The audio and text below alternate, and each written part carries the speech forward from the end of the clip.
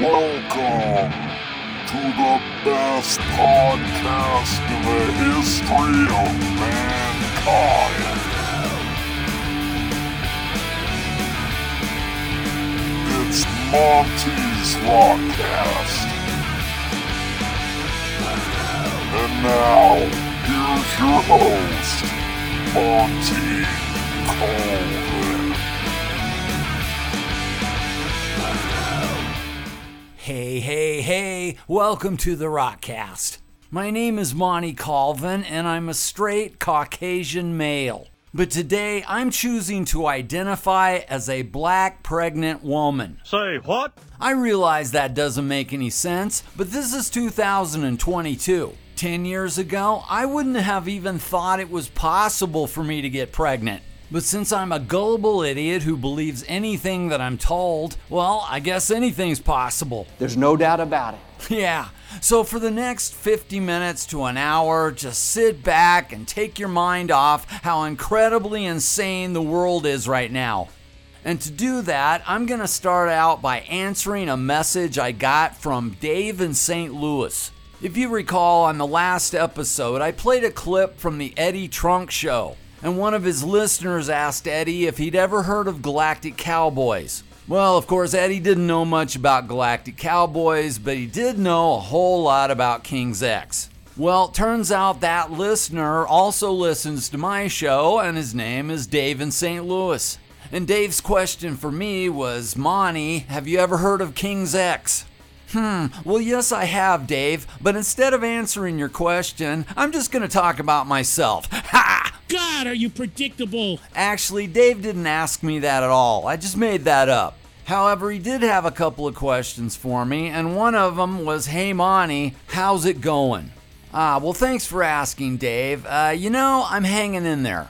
As you know, I'm a full-time artist. And with the economy the way it is right now, things are a little slow, I'll be honest. But regardless, I'm working my ass off and I'm churning out the paintings and the prints and the refrigerator magnets. And I'm getting ready to do an art festival in Denver at the end of October. But until then, things have been a little tight here lately. And I know there's probably some people who think I'm a rich rock star. And you're saying, oh yeah, but you were on Geffen and Metal Blade and you toured with Anthrax and Dream Theater. And you were in that movie Airheads, You Gotta Be Loaded. Well, no. And I kind of wish I had a cool excuse. Like the time I heard Steven Tyler say, yeah, I've made millions, but it all went up my nose. But I don't even have that. I mean, there was a brief time in the early 90s where it looked like we were going to make a lot of money. But when your manager and producer take a big hunk of it, and then you spend hundreds of thousands making the albums and the videos, and you gotta pay lawyers and accountants, and you're paying for t-shirts and equipment, and you finally wake up one day and find out it's all gone. Yeah, you're broke. But don't get me wrong, I really appreciate a lot of the cool things I got to do, but it did not make me rich. And sometimes I've just gotta laugh. Like the other day when I got this royalty check in the mail and it was for 6 cents. And my girlfriend Alex said, whoa, what are you gonna do with that? And I said, maybe we should just frame it. A colossally awful idea. And this happened literally a week ago. I was on my computer and I've never Googled myself because I just didn't want to see it. But I did want to find out if there was anything out there about my video show, Art That Rocks. And so I put in Art That Rocks, Monty Colvin. But one of the first things that popped up was Monty Colvin net worth. And I thought, oh, this could be interesting. I wonder what I am worth. And so I read it and it says Monty Colvin, musician. And I say, well, yeah, that must be me. And in 2021, it says that I was worth $850,000. And I thought, wow, I did not know that. But then there was a more recent one from 2022, and it says Monty Colvin is an actor known for Airheads. But this is the best part. Monty Colvin's net worth, $14 million. Oh my God. Yeah, I was kind of surprised, but it's on the internet, so it must be true. So let me just say it again. I'm worth $14 million. And before I go on, let me just insert this sound clip.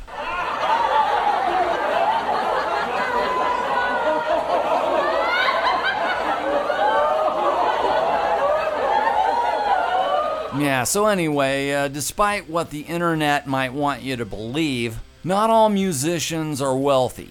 Not even the ones who did tours and were on major labels and did videos for MTV. And it's funny because I still have people almost every week say, Galactic Cowboy should make another album. And I think, I would love to, even if nobody bought it. It would be a blast to make another album. And I wouldn't mind doing another tour, even if nobody came. But all that stuff takes money, and right now I'm just trying to figure out how to pay my insurance and car payment. Because the cold hard fact of it all is that it's just really hard to support yourself as a musician or an artist. But it's what I do, and I keep working at it. But thanks to a couple of people, I was able to pay my bills in July. And the first one I want to give a shout out to was Pete in New York, who bought my portrait of Pete Townsend. And I almost didn't want to sell that because I love Pete Townsend and the painting turned out really cool, but I did it. And thank you, Pete Castelli, for buying it. And the second one was my buddy Jeff Moore in Mississippi bought a painting off me and gave it to his daughter Erin. And that one was of Tom Petty, and it proved once again that paintings make great gifts. Wow, they do! Okay, let's see what else. Oh, well, my girlfriend Alex got some vacation time. And she really deserved it and needed it because she's a manager at a grocery store. And I don't think I ever knew anybody before her who did that for a living. But I have just been amazed at the insane shit that she tells me that goes on at a grocery store every day. Like, apparently homeless people will just take up residency in the bathrooms, and she'll tell them, sorry, but you've got to go, and they'll leave behind syringes and empty bottles, and it's just kind of a bummer. And if you were to ask me how much theft goes on in a grocery store in the course of, say, like a week, and I would have said, maybe once, twice a week, somebody will try to walk out of there with something. But no, it turns out that there's people just every day of the year. And they're trying to steal everything from candy bars to sandwiches to a 6-pack of beer. And they'll just stick it in their coat and try to walk out the front door. And so Alex is always having to deal with that, so she was really looking forward to some time off. And her daughter just had a baby, so we decided to take a trip to Santa Fe, New Mexico to see them. And it's only about a 6-hour drive, not too bad, but we still had to have some tunage. Because you can't just sit there in silence or, God forbid, talk to each other. So Alex broke out the Apple Music, and the playlist on the way was as follows. We started out with some early Ramones. I played some Wild Hearts and Famous Last Words. Alex chose some Live at Budokan by Cheap Trick. And I followed that up with Seventh Son of a Seventh Son by Iron Maiden and finished it off with more Ramones. So that got us there safely, but when we got to Santa Fe, I got to thinking, I don't think I've ever been here. In all my years of touring, I don't think we ever played Santa Fe. So it was kind of cool to see the place. There's a lot of adobe, a lot of Spanish and Indian art. And we also went into this old Catholic cathedral. And of course, those places are just amazing to see. And when they're not having services in there, they just open them up to the public and you can just walk through. And so we did, but before we left, Alex did something really sweet. She said, "You want to just sit down and pray?" And I was like, well, okay, sure. And so we sit down and Alex leans over and quietly says, God, please help our finances and please help Monty to sell some paintings. And then she paused for a couple of seconds and I heard her say, and one more thing, God, please help the Colorado Avalanche to re-sign Nazem Kadri. Amen! So even though we were only in Santa Fe for about 24 hours, we had a good time. And on the way back, the playlist included more Ramones, Starset, and Alex even wanted to hear some Galactic Cowboys. So I played At the End of the Day. I don't know who that is. Now, the other thing we did on Alex's vacation was Alex months ago bought tickets to go see Anthrax. So 2 days after we got back from New Mexico, we drove to Denver to see Anthrax on their 40th anniversary tour. They were playing at a place I'd never been before. It was called the Fillmore, and pretty much everything was general admission, and we got there pretty early, and we were able just to walk right up to the front of the stage, which was really cool because Alex is kind of tiny, and she was still able to just lean over the rail and see everything perfectly. And the opening band of the night was Hatebreed. And I've seen them 3 or 4 times, and it's funny because having a name like Hatebreed, they are just really fun. Jamie Josta is a great front man. He seems like he'd be a good guy if you ever met him. And for the 45 minutes or however long they played, they just pounded my face in. Don't forget, I must destroy everything that tries to infect. Even an empty threat deserves a response. You will soon forget, I must destroy everything that tries to destroy everything. Destroy everything. Destroy everything. Obliterate what makes us one. Destroy everything. Destroy everything. Destroy everything. Decimate what threatens me. Cleanse this world with flame. And this, cleanse this. After Hatebreed was done, it was time for Black Label Society.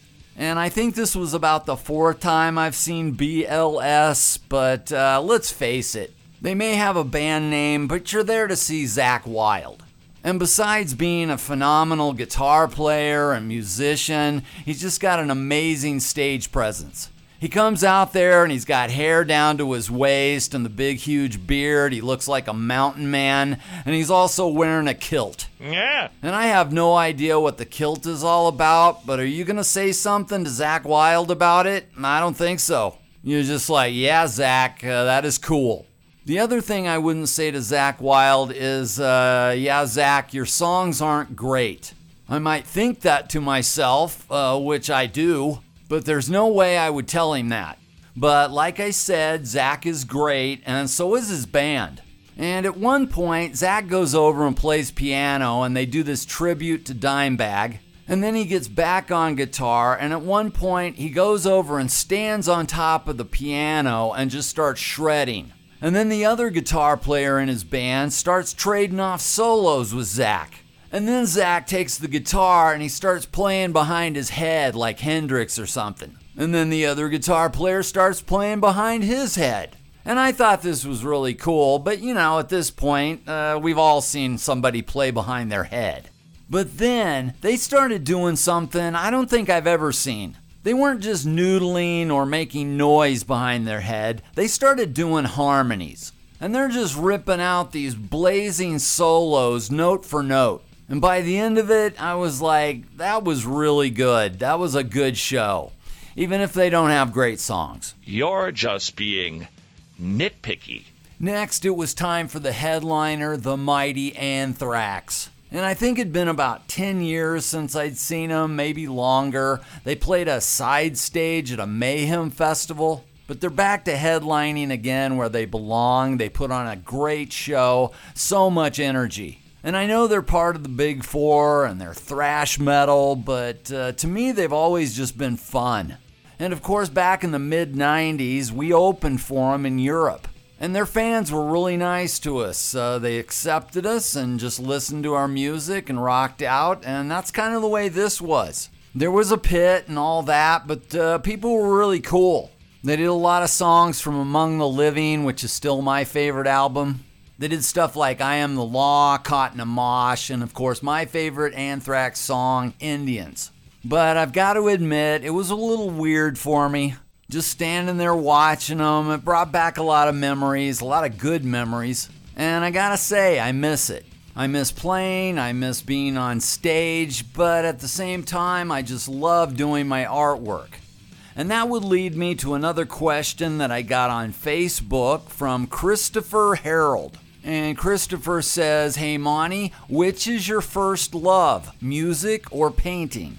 Well, Christian, that's a good question to answer right here on the Rockcast. But it's a difficult one to answer because I love them both. I've actually been painting longer than I've been playing, but they've both been artistic outlets for me, and I've always just tried to be as good at both of them as I can. I've also done both of them professionally, but as I alluded to earlier, they're both very difficult professions to get into. Or should I say, they're both hard to make a living at.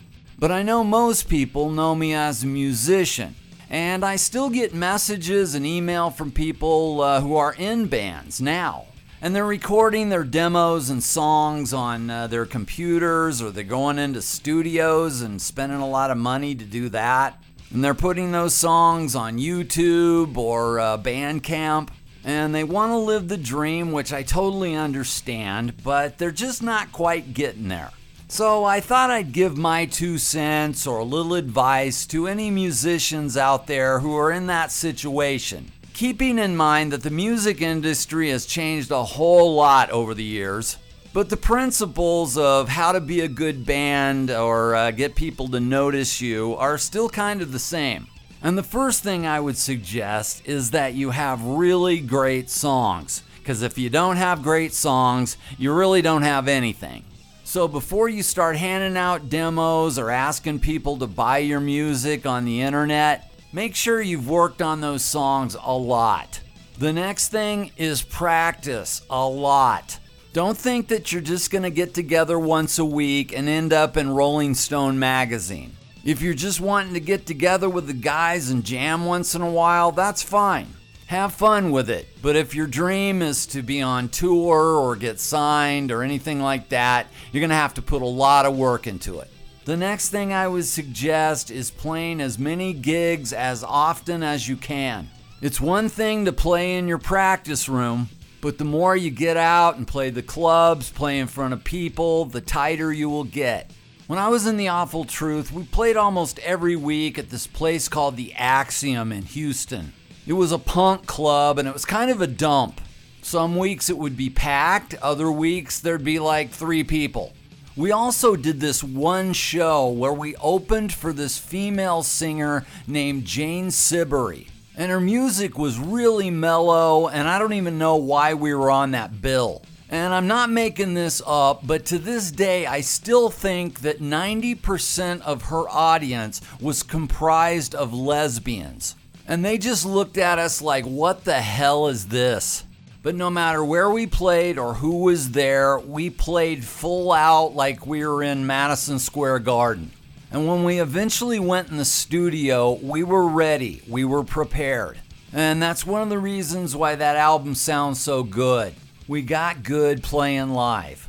And now here's some advice that I'll throw in for no charge. You can take it or leave it. But if you're a band and you want to get noticed and you want people to remember you, when you play live, give it some effort, put on a show, develop some stage presence. I know there's bands like Dream Theater and King's X, they just stand there and people still worship them. But if it's me and I go see a band, I want to see some energy. Something else along those lines, try to have a look. You don't have to look like you're in Motley Crue, but you don't want to look like you just left work from your accounting firm. Along those same lines, when you're looking for somebody to be in your band, try to find guys who look like they're supposed to be in a band. When I was putting together Galactic Cowboys, I handpicked Dane and Ben. Part of it was that they were really talented and they got it and they could play and sing. But another part of it is that they just looked really cool. Ultimately, image isn't the most important part, but it's pretty important most of the time. Another thing I'll throw out there to musicians who want to, quote, make it, be willing to change locations. In order to get with the right people and the right situation, it may require you moving to another city or another state. Be willing to do that. When I was in my mid-20s, I was living in this little bitty town called Nevada, Missouri. I'd just gotten married and I was working at a sporting goods store selling shoes. When I'd get off work, I'd go home and I'd write songs and I'd record them on my little 4-track. But basically, I was going nowhere. Well, one day I got a call from this guy that was a recording artist in Houston, and he said he needed a bass player to go on tour with him. Well, I didn't even have to think about it. We moved to Houston. Well, I only played with that guy for 1 year, but from that led to The Awful Truth, and from that turned into Galactic Cowboys. And I ended up having a long career. But had I stayed in that little town in Missouri, I'm pretty sure nothing would have ever happened. You're damn right. Something else that's relatively important is get a good band name. Try to find something that's memorable and hopefully rolls off the tongue. You know, something like The Police, The Cult, Kajagoogoo. No! But whatever you do, don't name yourself Galactic Cowboys. Or even worse, Galactic Cowboy Orchestra. Who? Yeah, have you heard about them? That's really original. Apparently they've never heard of something called Google, or they just don't care. Probably not. And finally, my biggest piece of advice to any musician or band or anybody who has a dream of making it in the music industry. To those people, I just want to say, don't do it. Give up now. The odds of you getting signed or being successful are astronomical. And honestly, you've got nothing but heartache and disappointment ahead of you. Oh, that is so nice. All right, I got the same question from two different guys. The first one was from Skip Strong, and the other one was from Garrett McCall. And they both asked me what my thoughts were on the Pantera reunion. Reunion being in air quotes. Now, if for some reason you haven't heard yet, Rex and Phil from Pantera have gotten Charlie Benante from Anthrax and Zakk Wylde to join Pantera for a tour next year, I guess. But sure, I'd be glad to give you my thoughts, but first I'll have to give you my Eddie Trunk take and tell you my history with Pantera and how I used to know those guys. Don't do that. So I guess it was back in 89 or 90. I used to go see Pantera all the time at this club in Houston called Backstage. And it was a really cool metal club. I saw Dream Theater there. I saw Faith No More, Flotsam and Jetsam, Life, Sex and Death, Lynch Mob, and I even played there when I was in Galactic Cowboys several times. But Pantera, being from Dallas, would come down to Houston all the time and play at Backstage, and it was right as they were getting signed that I started seeing them. And they were doing all that stuff from Cowboys from Hell, and I just thought they were incredible. And it was usually me, Alan Doss from Galactic, and Doug Pennick from King's X. And we'd go there on a Saturday night and watch the show and have our minds blown. And we'd either go backstage with them after the show, or we'd all go over to Doug Pennick's house and chill out. And one night we even played them the demos from our first album, and they were just loving it. That's a hell of a story. But they were just really cool guys, and I had no idea at the time that they were going to be playing arenas, but as we all know now, they did. And we eventually ended up with the same management company as Pantera, but it didn't work out quite as well for us. But that's neither here nor there. The sad truth is that Dimebag and Vinny are no longer with us. And I don't think most people ever thought that there would ever be a reunion of Pantera, mainly because Dime and Vinny wouldn't be there. I mean, how could you have something and call it Pantera without them in it? But lo and behold, a couple of weeks ago, we hear the news that yes, they're getting together with Zakk and Charlie and gonna do a tour, I guess. I am completely unaware of this. Now, how do I feel about that? Well, I guess I'm like everybody else. No, it's not Pantera. It's half of Pantera with a couple of amazing musicians. The real question is, would I want to see that? And the answer is, of course. I don't care what they call it. Zakk Wylde playing Pantera songs with Phil on vocals and Charlie on drums? Are you kidding me? That's gonna kick ass. I would love to go see that. I just hope tickets aren't like $500. If that's the case, I'll have to wait and watch it on YouTube. The whole thing stinks. Speaking of YouTube, it's time now for another segment of What's on TV. This is a lot about nothing. I'll be honest, I love YouTube. I watch it all the time, pretty much every day. But at the same time, I hate YouTube. The constant commercial interruptions just drive me crazy, and for that, I despise YouTube. The other day, I was watching a video that I think was about 30 minutes long, and I started counting, and they interrupted 8 or 9 times, and the total was 18 commercials. But YouTube, you can kiss my ass because I'm not paying you so you can stop harassing me with the commercials. So I will keep watching, but why? Well, because I like to learn, and I learn all kinds of stuff on YouTube. So what have I learned lately? Well, I watched a video of Pat Benatar live, and it turns out she can still sing really well. And I think her husband, Neil Girardo, may be one of the most underrated guitar players ever. He's not talked a lot about, but man, his solos were always just so creative, melodic, and memorable.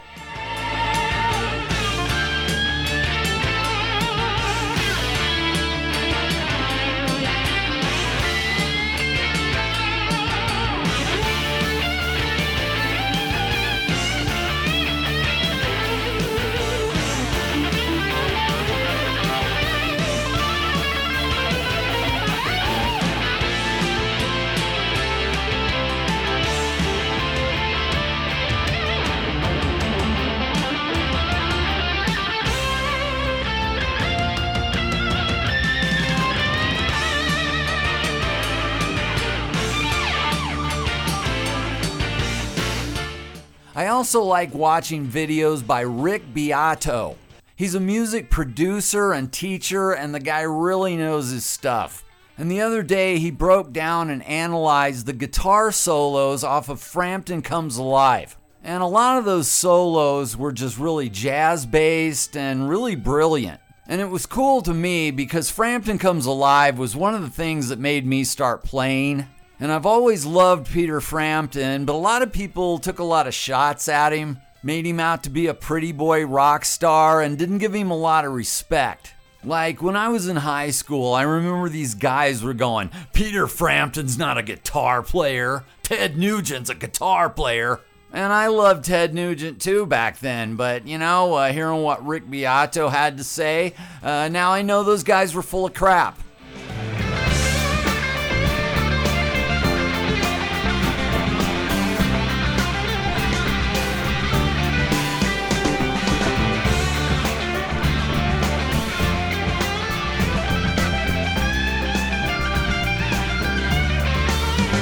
Something else I learned from watching YouTube is that my cousin Dee Dee Ramone was kind of a freak. No kidding.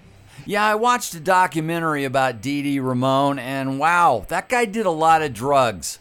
And it made me glad that I never did. But I'm still inspired when I see old footage of the Ramones playing live, especially back in the late 70s. They just had some raw slamming energy. What the hell were they thinking? Another show I like on YouTube is called Sea of Tranquility, and it has nothing to do with the song by Galactic Cowboys called Sea of Tranquility. It's just a video podcast where they have discussions about hard rock and metal.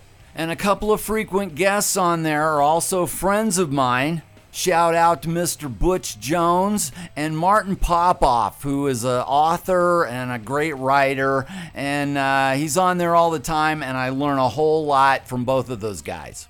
And if you're into hockey, specifically the Colorado Avalanche, check out Locked On Colorado Avalanche. It's a podcast. One of the hosts is Shaggy Von Doom. And he's a good guy, totally knows his crap about hockey, and he's also a metalhead. So shout out to Shaggy. Like, I'm so happy, Scoob. Now moving on to other crap that I've been watching. Well, it's summer, so that means Big Brother. I've been watching this for over 20 years, I think, but each year it's gotten more and more woke and more terrible. And this season it's so bad that Alex watched the first episode with me and she just said, I'm done. And so I have to watch it by myself, but I'll agree with her, it does suck. I mean, it's no different from most seasons where I end up hating everyone in the house, but this season even seems more scripted than ever. Like, it almost seems like the contestants are reading lines that have been written for them. So if you've never watched that show, please don't start now. I mean, it sucks.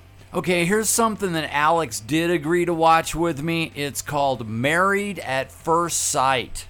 We've been watching it on Netflix, but I think it's been on Lifetime Network or something like that for years.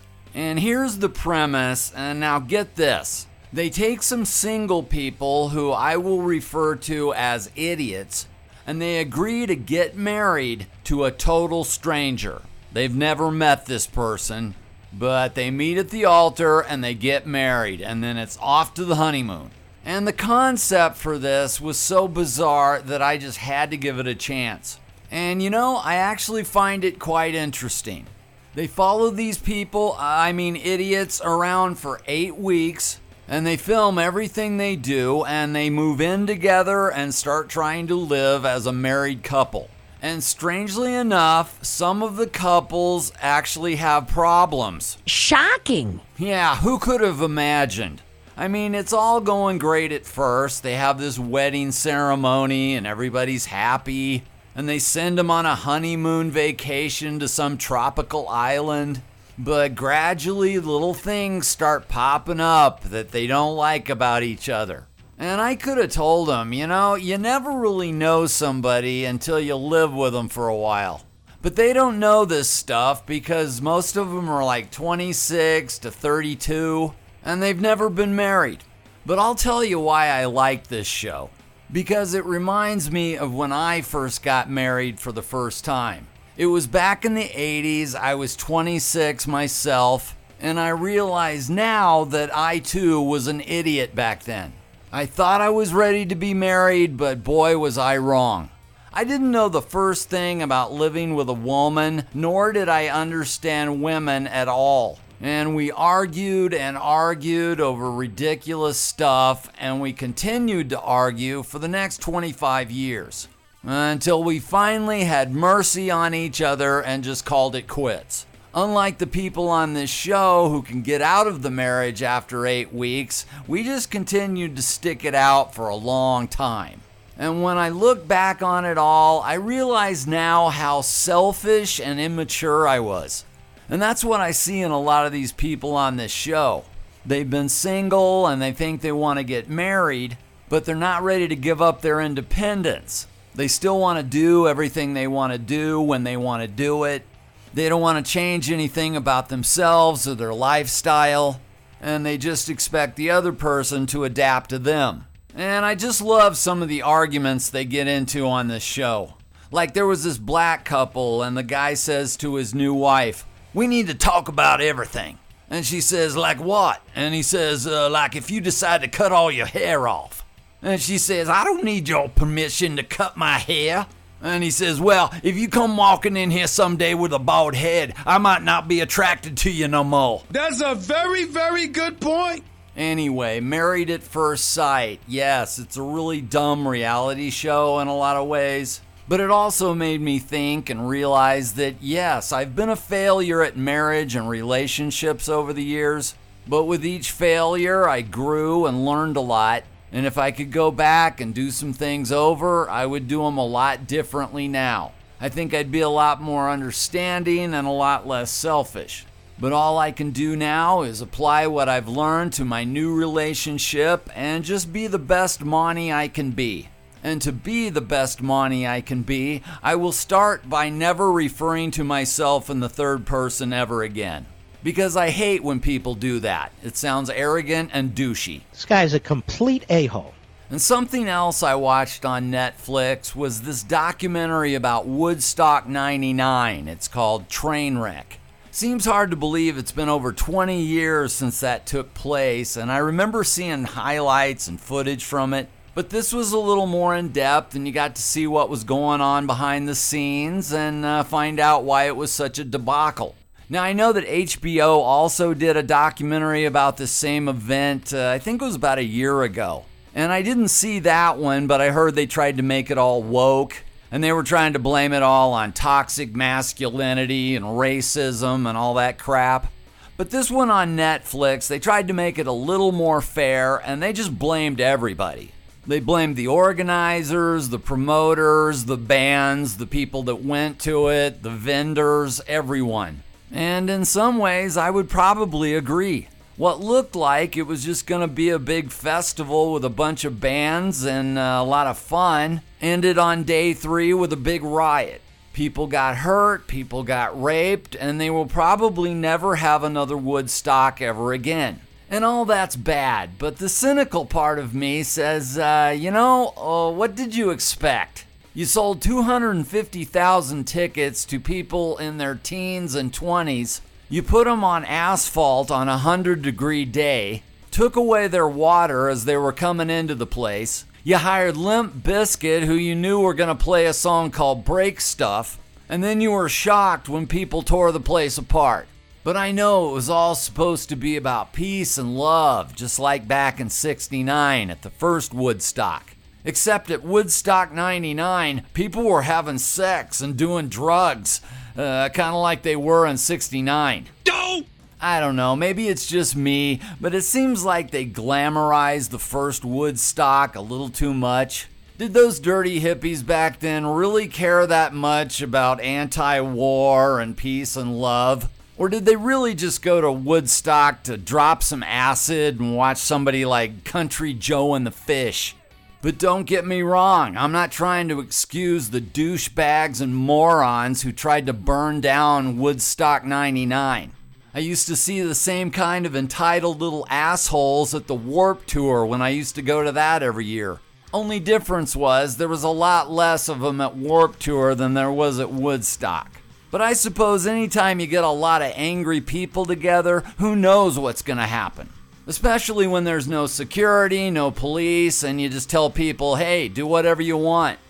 Angry mobs of people destroying property with seemingly no consequences. Where have I heard of something like this happening before? Sounds familiar. Oh yeah, the George Floyd riots. Angry mobs burning down buildings and tearing down things. You know, I think if CNN would have done this documentary, they would have probably said something like, this was mostly a peaceful concert. CNN sucks. But hey, I don't want to get too political. This was back in '99 when everything was great. Clinton was the president and he was getting a BJ in the Oval Office, and he was saying stuff like, I did not inhale. Who knew that kids would want to do drugs and be debaucherous at a festival? So did I like this 3-part docu-series? Yeah, some of it was pretty good. My favorite part was when they were talking about how MTV was there covering everything. And while most of the acts at this festival were really heavy, like Megadeth, Metallica, Korn, while at that very same time MTV was all about the TRL, NSYNC, and Britney Spears. And at one point in the documentary, they have some footage of this kid walking up to somebody like Kurt Loder, and the kid tells him, hey, I want you to know, I hate the Backstreet Boys. And Loder goes, okay, nice to meet you. And the kid goes, yeah, I hate the Backstreet Boys. I'm sick of that stuff. And he walks off. And I just love that. It filled me with glee. And there was another shot of where Carson Daly's standing there talking on the mic, and people just start throwing stuff at him because they're from MTV. And I just thought, you know, if I would have been there, I would have thrown stuff too, because I hate MTV, and they deserve that. Pure evil. So Trainwreck on Netflix, pretty good, but at times disturbing. I gotta warn you.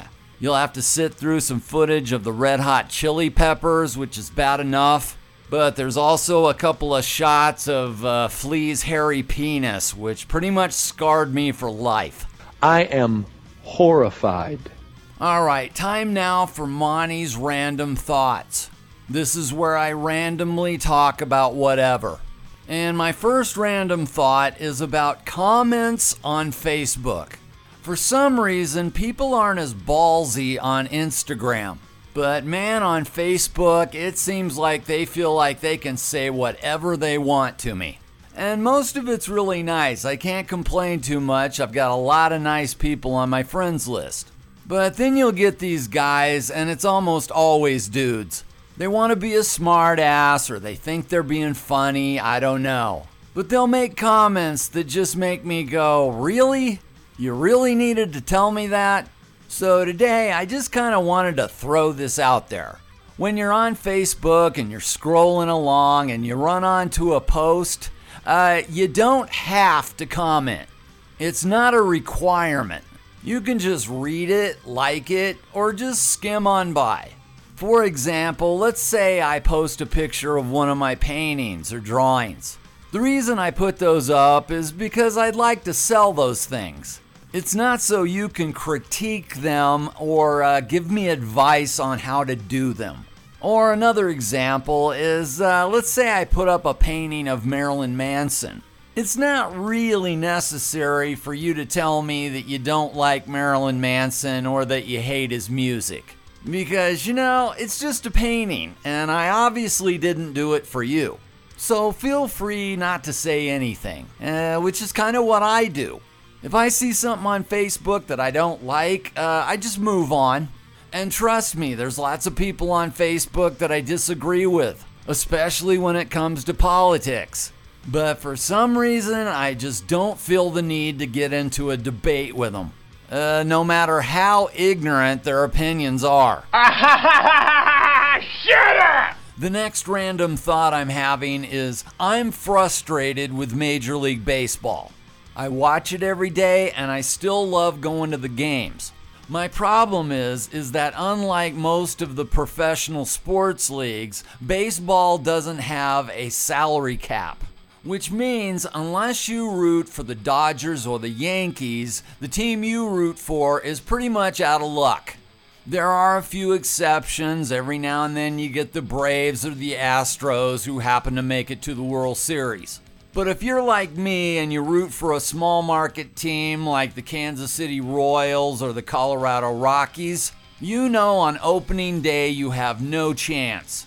I've rooted for the Kansas City Royals over 45 years. And in 2016, they finally broke through and won the World Series. After that, they completely dismantled the team because they couldn't afford to keep anybody. And so it's the same thing every year. They take their good players and they trade them for prospects. This year, they only had one All-Star, Andrew Benintendi. A couple of days after the All-Star game, they traded him. To who else? The Yankees. Same thing happens here in Colorado. At the beginning of the season, we know we have no chance of competing against an all-star team named the Dodgers. But that's okay, I still love them, and I still watch every game the Rockies have. Like the other day, I was watching them getting their ass beat by the St. Louis Cardinals. And up to bat comes future Hall of Famer Albert Pujols. And he looks like he's somewhere in between 55 and 60 years old. And so I thought, surely we can get him out. But no, he hits a home run. And this is the way my mind works. As he's rounding the bases, I'm thinking, Albert Pujols. And then one thought led to the next, and I thought, Albert Pujols. Albert Pooh. Albert the Pooh. I wonder if anybody's ever called him that. And then that made me think of Winnie the Pooh. Remember that from when we were kids? And then I thought, Winnie the Pooh. I wonder how they came up with that. And then that made me think, I wonder what Winnie the Pooh would be like if it came out today. I'm thinking that Winnie would probably be a transgender with tattoos all over her face. Could be. I don't know, just a thought. You're smoking the pot, aren't you? And another random thought I have is about a documentary I watched the other night about Randy Rhoads. And I believe it was on Prime Video and it was free. And I know it was free because I don't pay for movies on my TV. It's like we're already paying for Amazon Prime and Netflix, and you want to charge me $4 to watch a movie from the 80s? No thanks. Yeah, cheap. So I see this free movie about Randy Rhoads, and I'm like, yeah, I am down. I love Randy Rhoads. I've done paintings of him. I think he's awesome, or was. And the sad thing about Randy Rhoads, besides the fact that he died, is that there's very little footage of him that I've ever seen. And there's not a ton of it in this documentary, but there is some. It's mostly of when he was with Quiet Riot, but the sound quality isn't great and the video footage is kind of grainy. But still, holy crap, you're getting to see Randy Rhoads play live. And so for the little bit that you do get to see, it's probably worth watching. So I'll give it a thumbs up. It wasn't great, but, I understand. They told the story with what they had to work with, and I thought it was pretty good. And of course, we all know the ending, and it was very sad, but it also really pissed me off. And it was because I thought, we've had two guitar legends taken from us unnecessarily. Dimebag Darrell and Randy Rhoads. And they'd both be here shredding their asses off today if it weren't for two freaking morons. The psycho that shot Dimebag and whoever the idiot was that was flying the plane that killed Randy.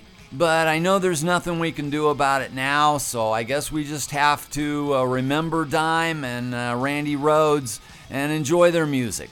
But I'm going to wrap things up now by talking about a band that I've really gotten into here lately. They're called Coheed and Cambria, and I mentioned them on one of the last episodes. And they've got a new album out that I just love. But I went back and listened to some of their older albums, and I watched some concerts of them on YouTube. And the more I did, the more I thought, these guys are just amazing. Especially their singer, guitar player, Claudio Sanchez. This dude is just another one of those genius guys that's on another level. And I know I've said this before, but some of their stuff is proggy like Rush, with all these real complicated riffs and arrangements. But then they've got all this other stuff that's just kind of melodic and poppy. And I just love the way they mix it all together.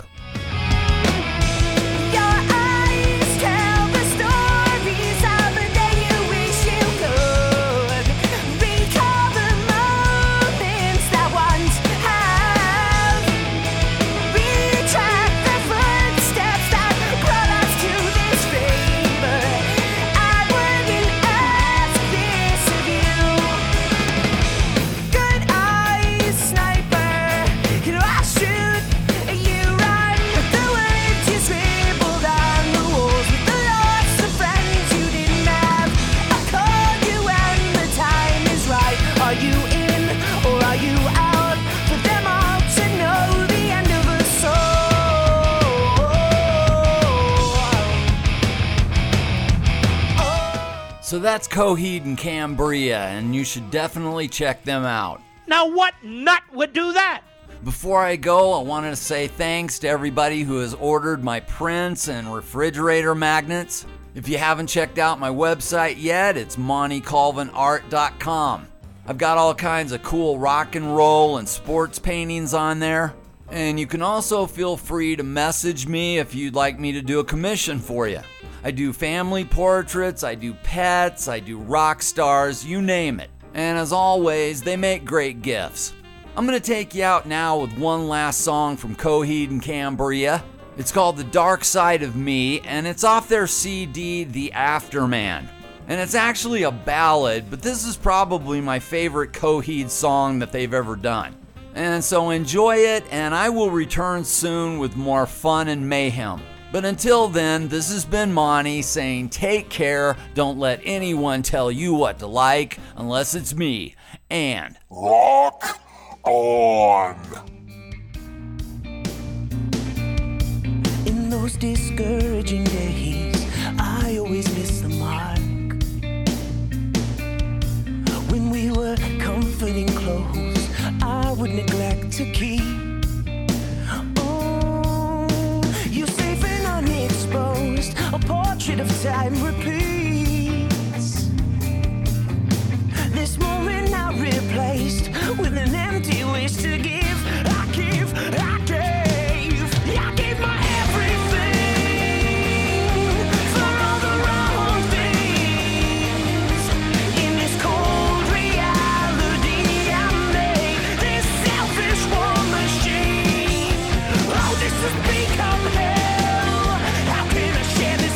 someone else. I promise you, there is no weight that can bury us beneath the ghost of all my guilt. Here in the dark side of me.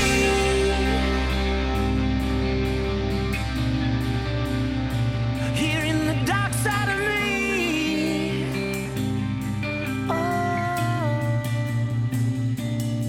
Now in your absence I wade through the coursing lonely lost.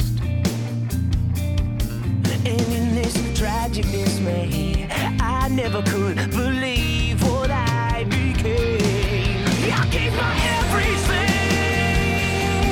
for all the wrong things. In this cold reality I made this welcomed war machine. Oh, this has become hell. How can I share this life with someone else? I promise you, there is no weight that can bury us beneath the ghost of all my guilt. Here in the dark side of me. Here in the dark side of me. Here in the dark side of me. Here in the dark side of me.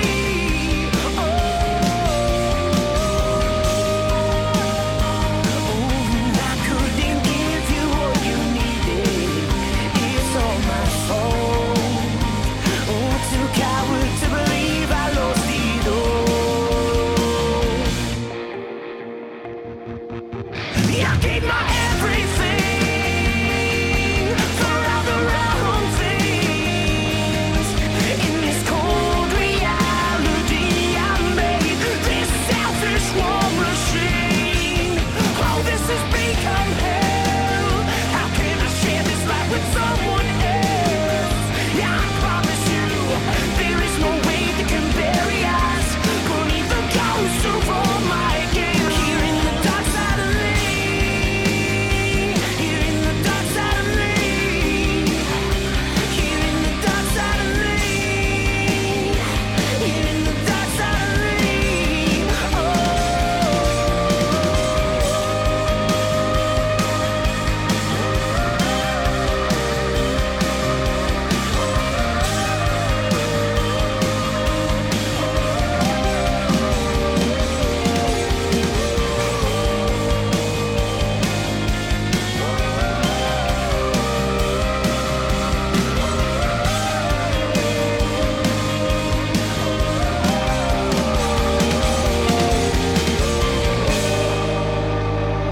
This has been Monty's Rockcast. It's over.